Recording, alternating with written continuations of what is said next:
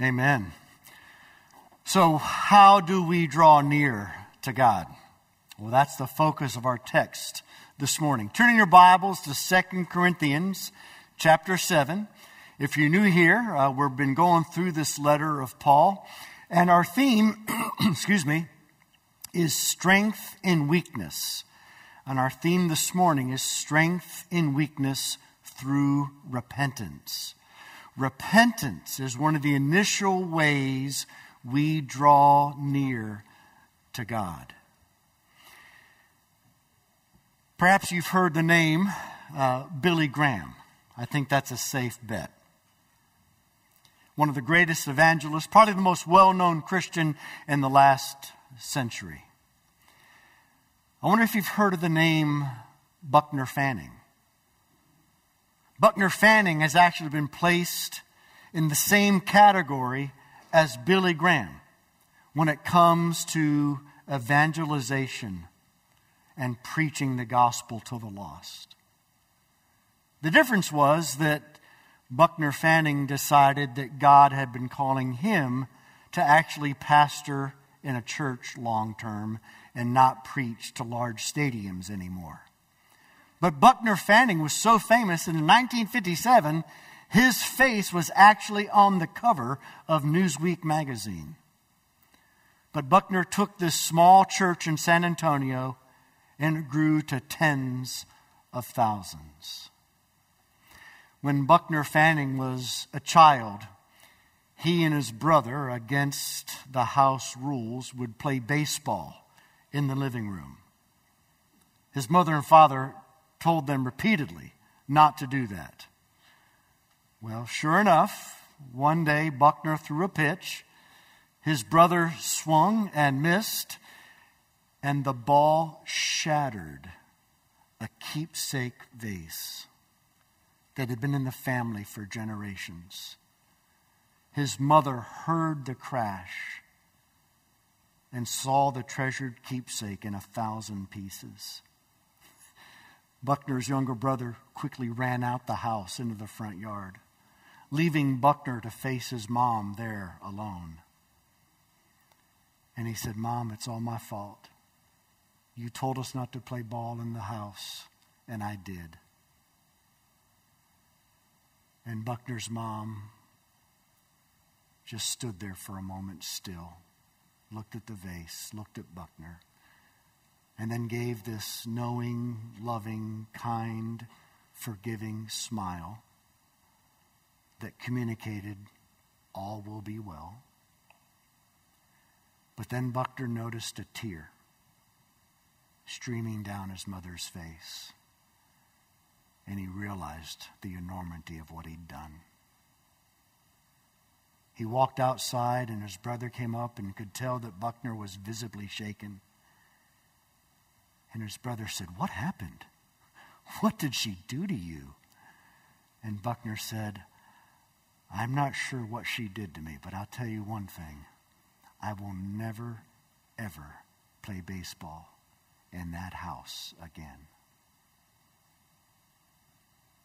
What led to the change of heart? It wasn't fear of being terrorized by his mom or dad, although I'm sure he was disciplined. It wasn't shame. It wasn't guilt. It wasn't self-condemnation. What was it? It was seeing the tear stream down his mother's cheek, knowing that he had hurt her so deeply and yet was met with grace and forgiveness.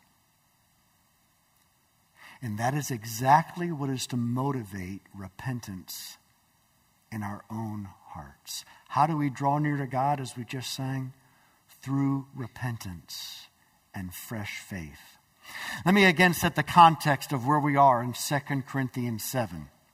As I've said before, 2 Corinthians is the second letter of Paul in the New Testament to the Corinthians, but there were actually 4 letters that Paul wrote to Corinth. We find out in 1 Corinthians 5 that he wrote a letter to Corinth before 1 Corinthians to answer some questions.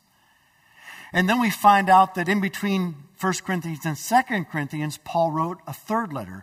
Both letters, of course, the first one and the third one are lost, and we have what God wants us to have in the Bible, 1 Corinthians and 2 Corinthians. But this third letter that Paul lost, or that was lost, that Paul wrote before 2 Corinthians, is called the tearful letter, or the painful letter.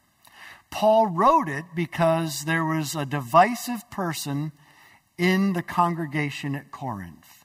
This divisive person was undermining Paul's authority, which Paul wasn't that upset about, but undermining Paul's authority meant that he was undermining the gospel that Paul preached. And that Paul was very, very concerned about. So he wrote this tearful, painful letter. He wrote this letter with a tear streaming down his cheek, just like Buckner Fanning's mom.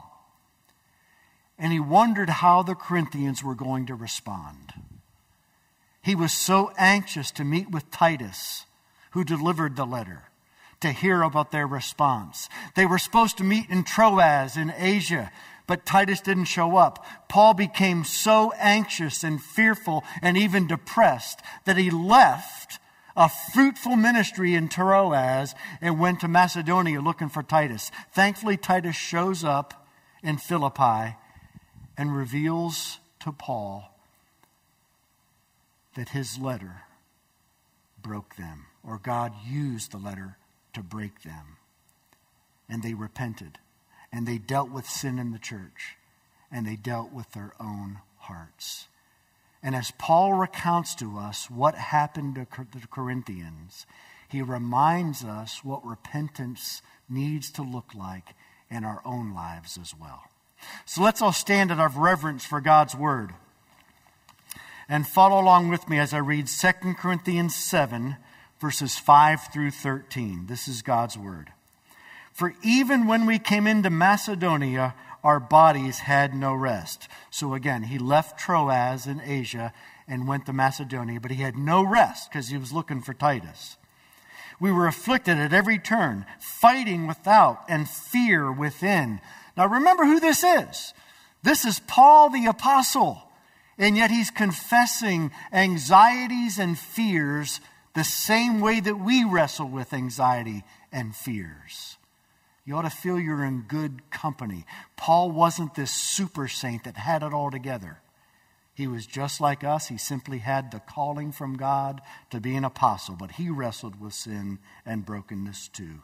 Then look at verse 6. But God, who comforts the downcast. The ESV is being, shall we say, a little kind to Paul. The Greek literally says, but God who comforts the depressed comforted us. I don't know whether the ESV translators thought that depression was too strong of a word to attribute to the Apostle Paul. But for those of you who wrestle with depression, how encouraging to learn that Paul himself at times wrestled with depression. And God wasn't there saying, can you not get it together? What is it with you? Don't you know you're a Christian? Where's your joy?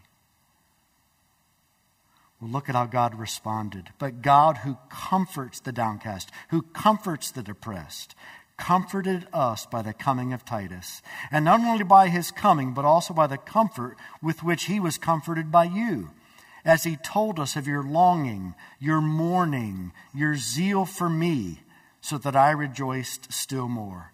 For even if I made you grieve with my letter, I do not regret it, though I did regret it, for I see that that letter grieved you, though only for a while. As it is, I rejoice, not because you were grieved, but because you were grieved into repenting. For you felt a godly grief, so that you suffered no loss through us. For godly grief produces a repentance that leads to salvation without regret, whereas worldly grief produces death. For see what earnestness this godly grief has produced in you, but also what eagerness to clear yourselves, what indignation, what fear, what longing, what zeal, what punishment. At every point you have proved yourselves innocent in the matter. So although I wrote to you, it was not for the sake of the one who did the wrong, that is, the divisive person that was demeaning Paul, nor for the sake of the one who suffered the wrong, that is, Paul himself, but in order that your earnestness for us might be revealed to you in the sight of God. Therefore we are comforted. And besides our own comfort, we rejoiced still more at the joy of Titus, because his spirit has been refreshed by you all. May God bless the hearing and teaching of his inspired, infallible, inerrant, and authoritative word. This is God's word, and he gave it to us because he loves us. And he wants us to experience a repentance that leads to a deeper experience of salvation. Let's pray. Father, I'm going to ask right now that you would give all of us a soft, tender, receptive, surrendered, repentant heart. That, Lord, we would open ourselves up to you because you love us so much. And Father, enable us where needed to perceive the tear in your eye that will lead us to godly grief that produces a repentance leading to salvation without regret. We ask this in Jesus' name. Amen. Go ahead and have a seat. So, 4 elements of repentance that flow from this text that lead to a deeper experience of salvation. First of all, repent increasingly. Look at verse 10. Godly grief produces a repentance that leads to salvation. Now, when we read the word salvation, what we normally think of is initial conversion. And you need to realize that very often when the Bible uses the term salvation, it's not merely talking about initial conversion. As a matter of fact, when the Bible uses the term salvation, it usually means 3 things all at the same time. Initial conversion, which is salvation from the penalty of sin, which is God's wrath. Then progressive sanctification, which is salvation progressively from the power of sin in our lives. And then thirdly and finally, when Jesus comes to bring us home and he sets up the new heavens and the new earth, it will be salvation from the presence of sin forever. So there's 3 aspects of salvation. Initial conversion, saved from the penalty of sin. Progressive sanctification, saved from the power of sin in our lives. And then lastly, at the return of Christ, salvation from the presence of sin completely. So Paul is saying that as we repent increasingly, I'm now talking about the middle meaning of salvation, we experience the salvation that is ours in Christ in increasing measure. We grow in grace. We grow in godliness. Now, I used to think that the more someone matured in Christ, the less they would be repenting. Have you ever thought that? Maybe you have. Yeah, I used to think that the more you matured in Christ, the more you grew in the gospel, the less you'd be sinning. Because that's what it means to grow, right? And therefore, the less you'd be repenting. Well, the Bible actually says the exact opposite is the case. Now, it's not because you're sinning more. It's because God begins to reveal progressively more and more of our sin the more we grow in Christ. For an illustration, your sin, my sin, is an iceberg. Okay? It's there. It's always been there. But we only know the tip of the iceberg when it comes to our sin. And when we're converted, we know very little of our sin because we know so very little of God and so very little of God's Word. But the more we learn of who God is and His perfect holiness, well, then the more of the iceberg begins to be revealed. And we see under the surface there's more sin than we ever dreamed. And then look at verse 8. Paul says, for even if I made you grieve with my letter, see, that's one of the ways God calls us to repent increasingly, is as we get to know Him through God's Word. Paul's letter, of course, he's talking about the letter that has been lost, but Paul wrote lots of other letters that we have in the Bible. The Bible is the means through which God reveals the iceberg. And as God reveals more of the iceberg, which is our sin, we learn to repent increasingly. But that's not a bad thing, because the more we're repenting increasingly, the more we're experiencing the wonder of grace, and the more we're being transformed. So we repent increasingly. Secondly, we repent deeply. Look at verse 8. Paul says, I made you grieve with my letter. As a matter of fact, in verses 8, 9, 10, and 11, Paul mentions grief 4 times in 4 verses. Repentance isn't something that's done at a merely rational level. It's not enough simply to know and agree with God's Word that He's revealing the iceberg, and I'm becoming more aware of my sin the more I know God's Word and the more I know God's character. No, there's actually a grief to repentance. Think back to Buckner Fanning and breaking his mom's vase and coming to the realization that though she loved him, that act broke her heart, because that was incredibly special to her. Not only that, his mom was also grieved as he grew up to learn that Buckner and all of us need to come to grips with the enormity of the consequences of our sin. Sin is never in isolation. All of our sin hurts other people. There's no sin in isolation. Even our private sins end up hurting other people in certain ways. And so God wants us to repent deeply from the whole heart, not just from the level of the rational thought, but the whole heart means from our thoughts, from our emotions, from the source of our desires and our choices. Repenting deeply means repenting from a whole heart. In verse 9, he goes on to say that the Corinthians were grieved into repenting. They experienced a heaviness of heart that actually led to tears. Now listen, we can't manufacture tears. And you can't always measure repentance by tears, can you? Esau, we learn in Hebrews 12, when Jacob stole the birthright. Esau, and it was because of Esau's disobedience and unbelief, Esau wept and wept and wept and wept, but it didn't change the reality of his sin. So it's not merely tears, but it's not merely words either.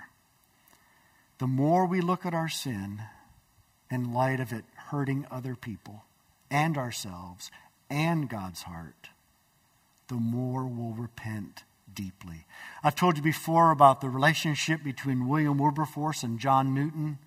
William Wilberforce was a member of Parliament in Great Britain, and he fought successfully eventually to outlaw the slave trade for Great Britain. His mentor in the faith was John Newton. John Newton, ironically, actually was the captain of a slave ship. And when Wilberforce was going to Parliament to outlaw slavery or attempt to outlaw slavery, he went to John Newton, his mentor, and said, "Would you please write down your testimony of all that you did and all that you saw and all that you participated in?" And John Newton, who, by the way, wrote Amazing Grace, said, "No, I can't. It is just too painful. There are 20,000 ghosts that haunt me." At the end of his life, John Newton was completely blind, and William Wilberforce was seeing God really move in Parliament, and they were going to win the day. God was going to win the day, and that awful stench of human history called slavery was going to be outlawed. And Wilberforce went to Newton to tell him how things were going. And Newton was there talking to a confessor who was writing down every word of Newton's experience. And this is what he said to Wilberforce. He says, "You must use it. Names, ship records, ports, people, everything I remember is in here. Inhumane treatment, torture of thousands, thousands more ripped from families and loved ones." He says, "Although my memory is fading, I remember two things very clearly. I am a great sinner, and Christ is a great Savior." Then he goes on to weep on Wilberforce's shoulder. And he says these words, "I could not weep until I wrote my confession. I once was blind, but now I see. I wrote that once, didn't I?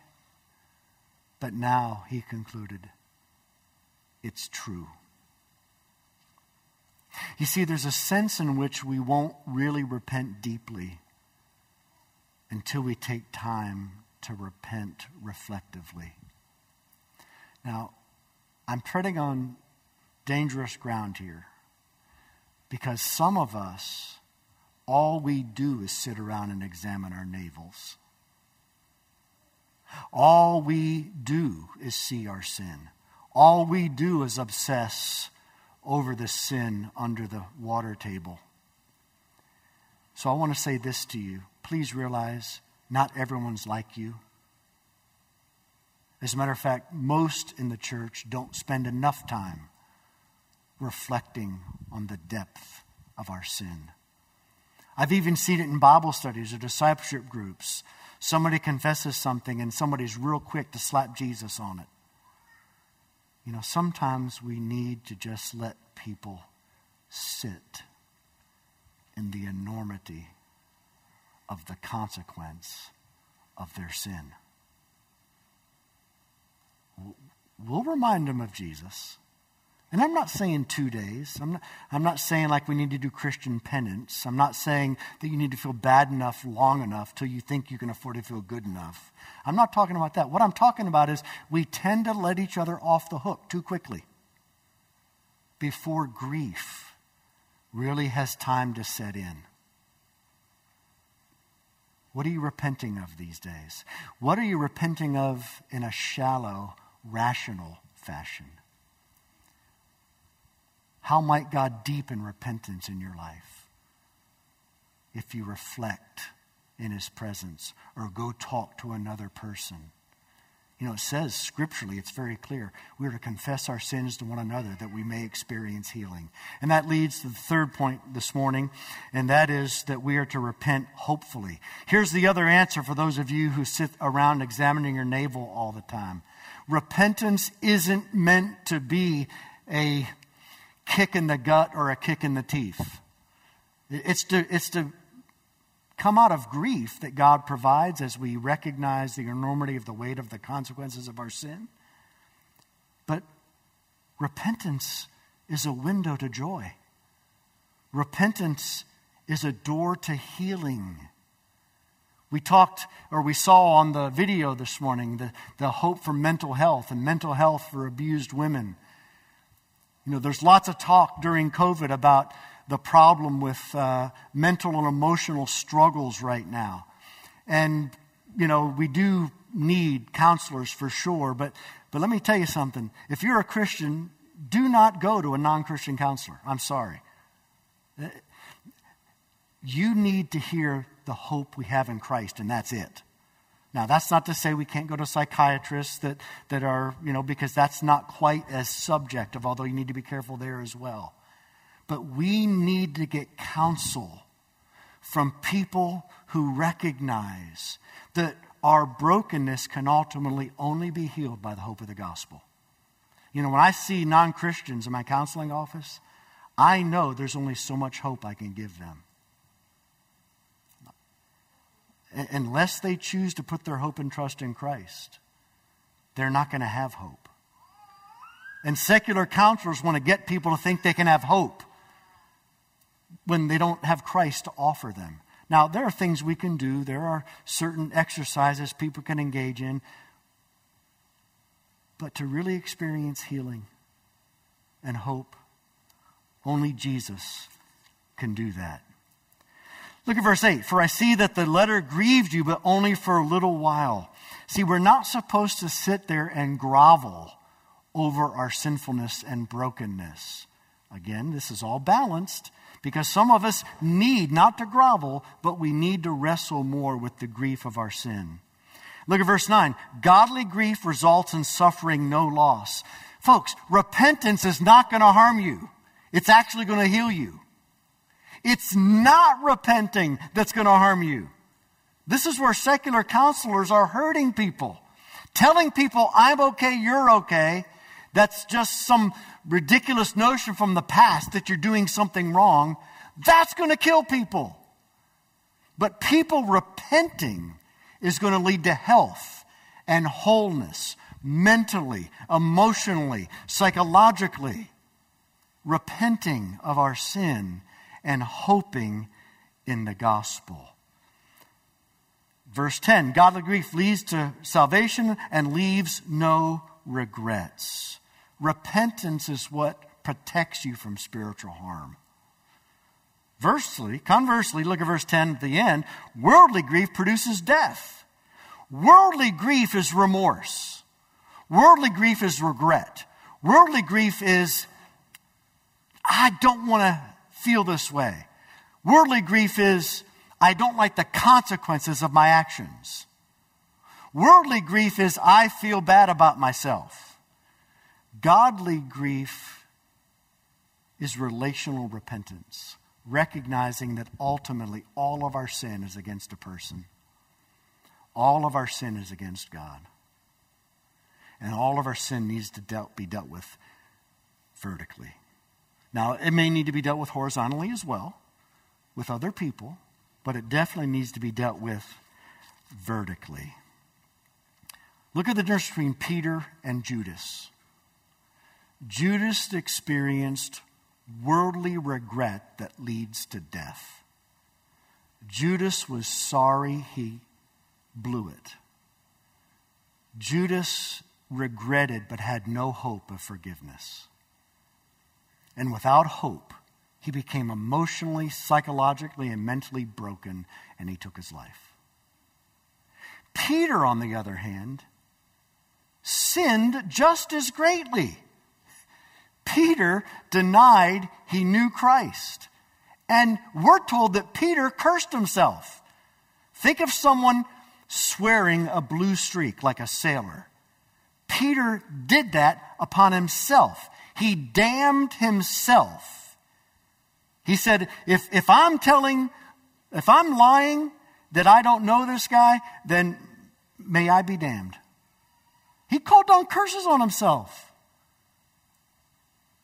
And yet, when the women appeared to the disciples after the resurrection and told Peter that Jesus had been raised from the dead, Peter sprints to the tomb. Now, that's not the act of a helpless, hopeless person. That's the sprint of somebody who deep down never lost hope. That Jesus was who he said he was, that he does love me, that he will forgive me, and not only will he forgive me, he'll heal me. Jesus is for me. I don't need to fear that Jesus is for everybody else, but he's not for me. Jesus is for me. And He's going to heal me progressively. It may take longer than I want, but He's going to work in me over time. As I repent increasingly, I will be increasingly healed. And then fourthly and finally, repent expectantly. And this is very quick because it's so objective. There are 7 benefits of repentance in this passage. Now, don't confuse repentance and the fruit of repentance. God calls us to seek the grace of grief, leading to repentance that leads to a fresh experience of salvation. God's Spirit produces the fruit. Just like the fruit of the Spirit, the fruit of repentance God produces as we walk in repentance and faith. Look at verse 11.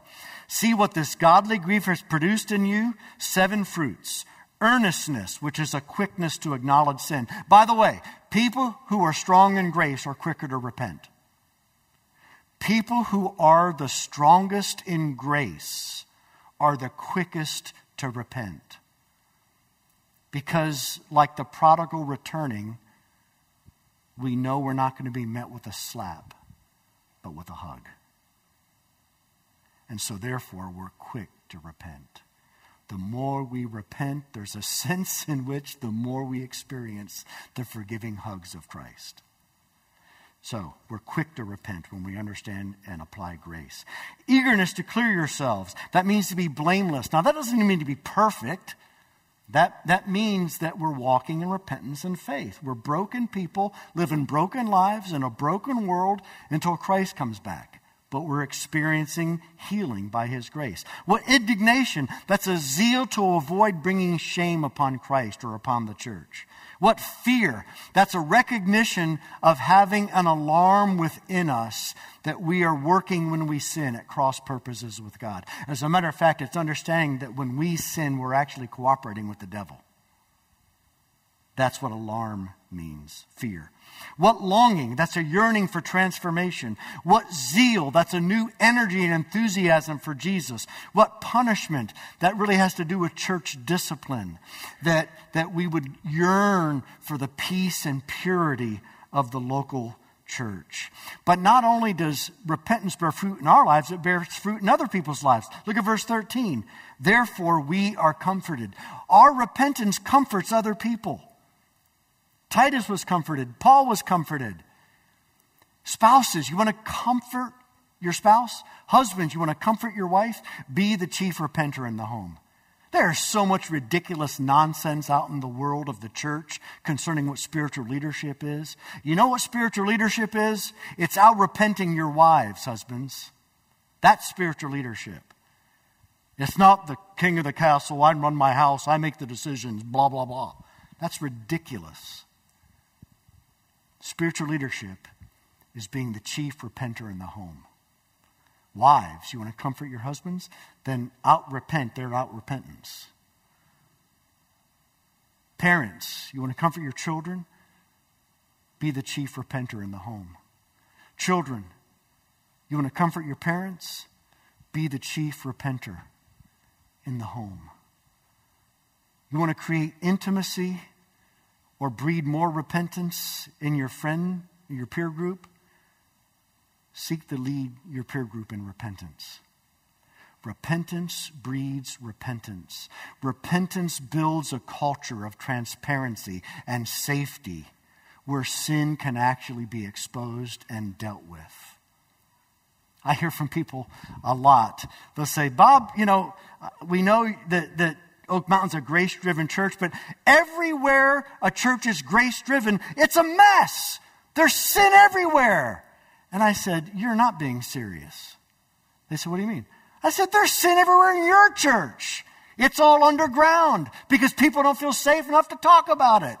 The reason why grace-centered churches appear to be such a mess is because all of us are a mess. But in a grace-centered church, people feel safe enough to talk about their sin. So it looks like it's a bigger mess than other churches, when in fact, it's just a mess that is above the surface. All the other churches are messes below the surface.